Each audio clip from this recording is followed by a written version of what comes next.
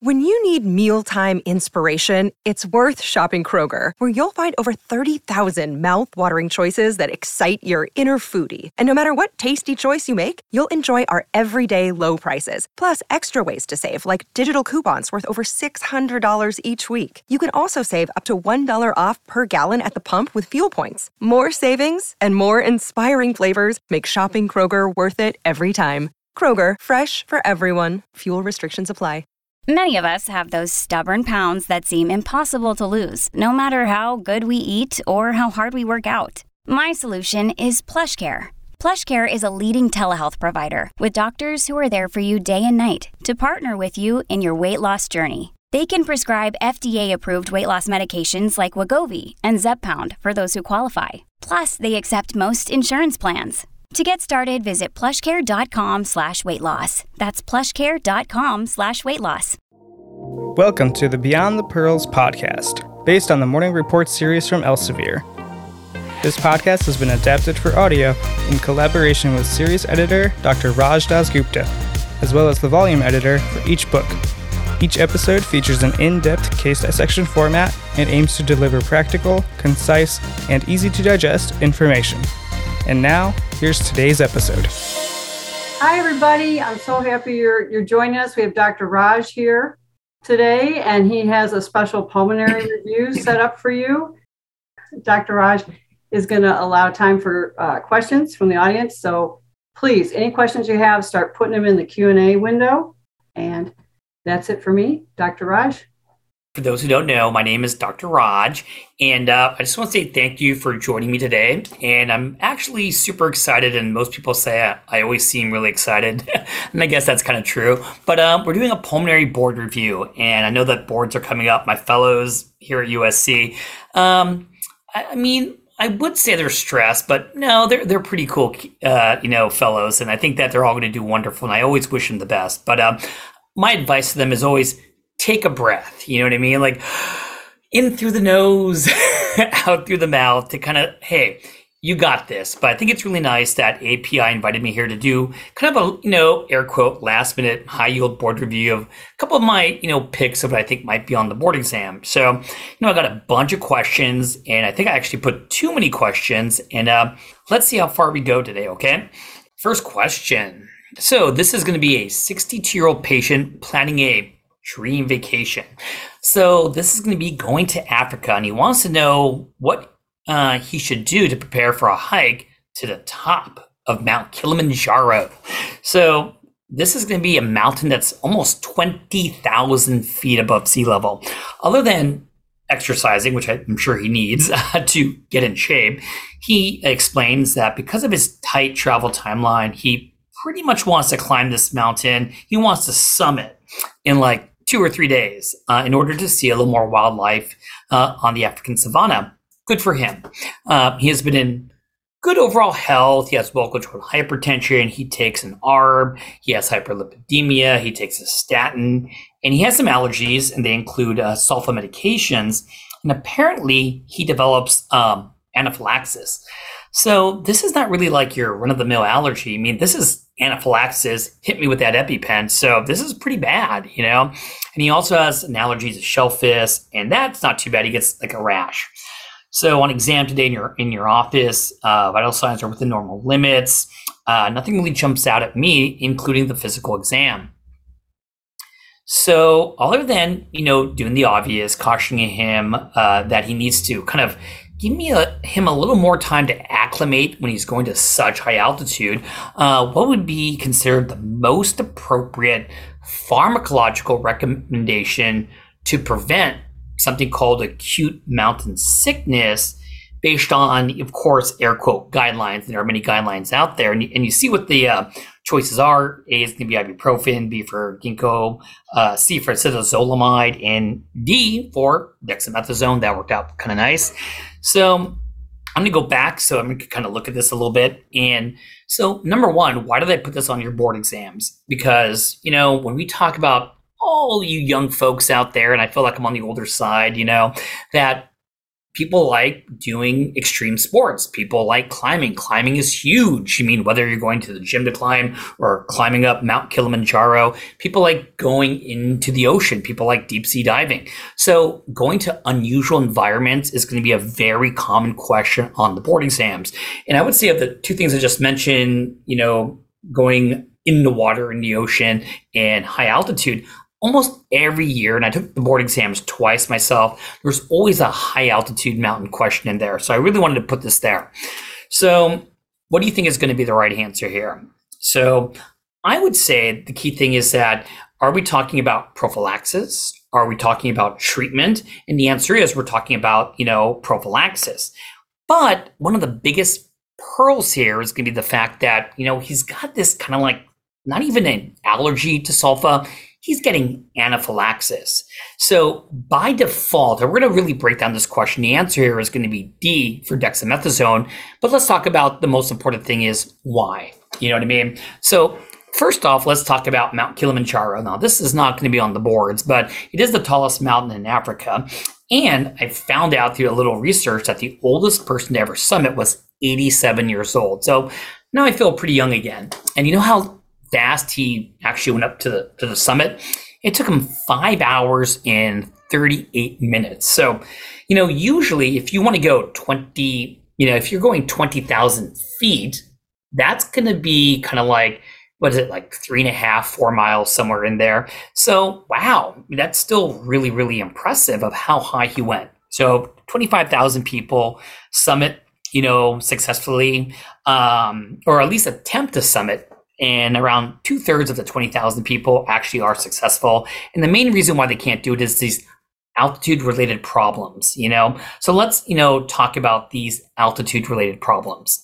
So in order to understand the pathophysiology for that and what's going to be tested for basic science on the pulmonary boards is when we talk about what regulates our breathing. And of course, if we're talking about blood pressure, we talk about baroreceptors. But if we're talking about regulating our minute ventilation, we're talking about chemoreceptors.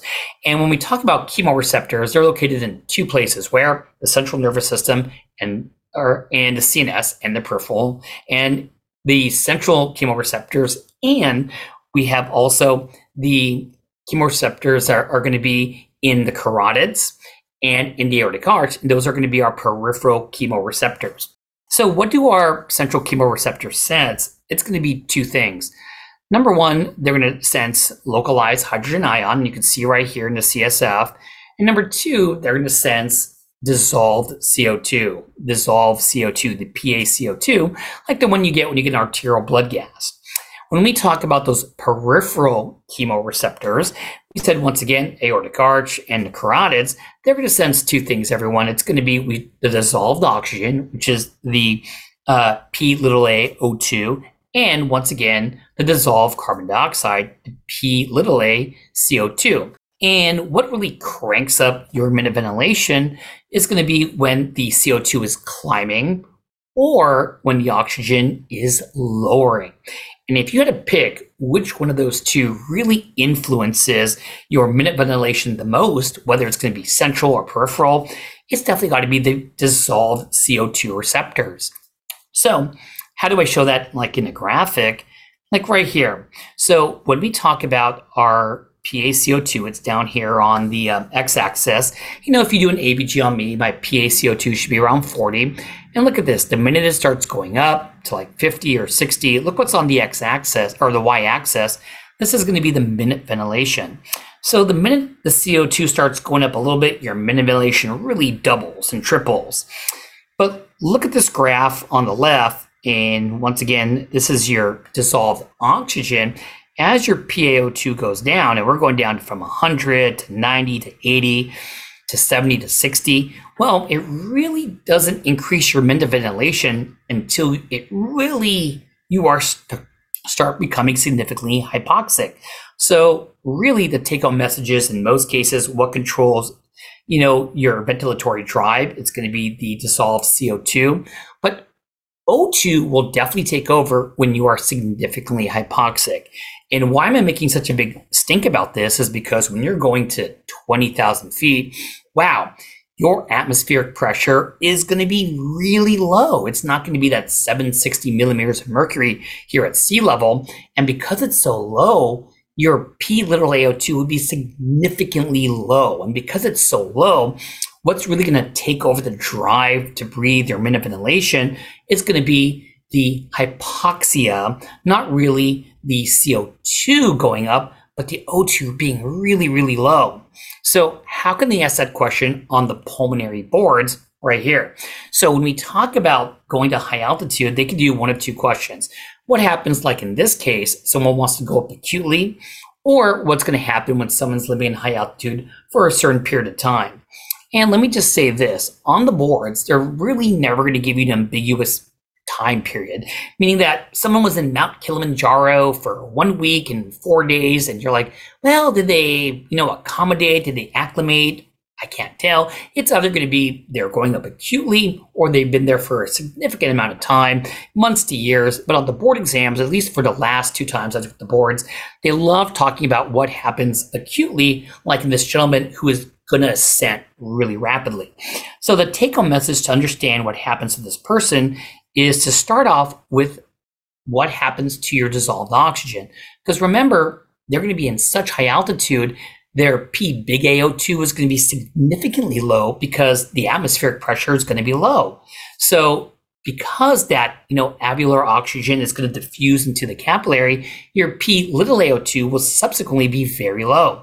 So because it's going to be significantly low, that takes over the drive to breathe. Therefore, minute ventilation is going to go up when you go up acutely to high altitude. Therefore, what's going to happen as your minute ventilation goes up, it means that your CO2 is going to go down. And as your CO2 goes down, of course, your pH is going to go up. You're going to develop a what? Respiratory alkalosis. And when you go up acutely to high altitude, well, what's going to happen to your hemoglobin? The answer is, well, nothing, because going to high altitude doesn't affect your hemoglobin level. Now, what's going to happen to the amount of oxygen bound to the hemoglobin? Well, if you're going to be on high altitude, the P little AO2, your dissolved oxygen, is going to be quite low. We talked about that already. So the oxygen tension will be low. So you're never going to fully saturate your hemoglobin with oxygen. Therefore, your O2 stat is going to be what? Low. And because your O2 stat is low, and that's the majority form of oxygen, this is why when you want to summit Mount Kilimanjaro, some people carry what up there? Supplemental oxygen. And of course, they're asking the question, what happens to total arterial oxygen content? Well, if your, O2 stat's going down, your total arterial oxygen content has to go what? Down.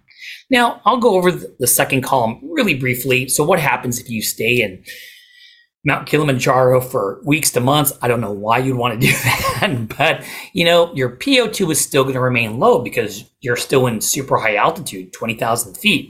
So what's going to happen to your, CO2? It's still going to be low because you're still hyperventilating. What happens to your pH? Well, you've had a respiratory alkalosis for quite some time, so you're going to start to compensate. And what organ's really going to try to compensate for you? It's got to be the kidney, right? So what's going to happen to your pH? It's going to try to come down. It's going to try to normalize. It won't, 100% normalize because you're not going to overcompensate, but it's going to start to normalize, right? But if they were to ask you, hey, what happens to your hemoglobin when you're in Mount Kilimanjaro for, months? Well, it's going to go up. Why? Because of my favorite hormone in the whole world, which is EPO. So when erythropoietin kicks in, what's going to happen? You're going to increase your RBCs. You're going to be polycythemic. Why? Because you want more taxicabs to carry that oxygen throughout the body. But what happens to the amount of oxygen bound to the hemoglobin? Well, it still has to be low. Why? Because you're in Mount Kilimanjaro. So your P big AO2, your alveolar oxygen has to be low because atmospheric pressure is low. Therefore, your P little AO2 has got to be low too.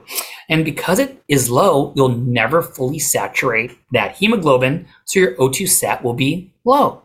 And of course, when we talk about total arterial oxygen content, it may go up a little bit. Why? Because you're now polycythemic. And so it's going to try to go towards normal, but it will never actually normalize. So with that being said, let's go back to this question. So when we talk about travel to altitudes greater than 8,000 feet, and that's going to be important. Why? Because when you're in an airplane, what do we pressurize the cabin to? 8,000 feet. You're going to be at risk of developing some of these acute altitude illnesses. Which ones? Maybe acute mountain sickness, which is a very generic term, but it's going to be in line with a spectrum of worsening disease called high altitude cerebral edema, HACE, and high altitude pulmonary edema known as HAPE. So we're going to define what acute mountain sickness is. We're going to talk about HACE and HAPE in the next slide. But when we talk about a high mountain sickness, what are going to be some of those symptoms as they're going up? They could have heavy breathing. They can feel nauseated, dizziness. Now, these are very nonspecific. They could definitely have hallucinations, visual hallucinations. They could develop a headache. They could have an upset stomach. And at this point, if you're not going to be addressing acute mountain sickness, which is descent, you're definitely going to be at a higher risk for developing the cerebral edema and the high altitude pulmonary edema. So when we talk about who develops acute mountain sickness, well, it really depends on, the individual. And so, I think one of those things that may factor in could be age. And in fact, people who are a little on the older side probably develop acute mountain sickness and HACE a little bit less than others. And we'll talk about that in a second. But it's who's susceptible, and sometimes we just don't know. Of course, how high you're going. So the higher you are, the chances of developing this increases. And of course, the rate of ascent. So of course, the biggest thing you want to do with this patient is say, I know you want to check out the savanna while you're there, but you have to decrease your rate of ascent. And in general, how does acute mountain sickness present? I just put this here kind of like a bad alcoholic hangover. And if those who don't know what that feels like, good for you. Headache, fatigue, lightheadedness, nausea, vomiting, difficulty sleeping. But let's talk about the worst case scenarios. What happens if you develop this high altitude cerebral edema? So usually this occurs in individuals who are developing HAPE at the same time, that high altitude pulmonary edema. So when we talk about some of the hallmarks of HACE, high altitude cerebral edema, there are a lot of these encephalopathic signs and symptoms, right? You're going to have an ataxic gait. You're going to have a lot of confusion. You may even get drowsy and stuporous.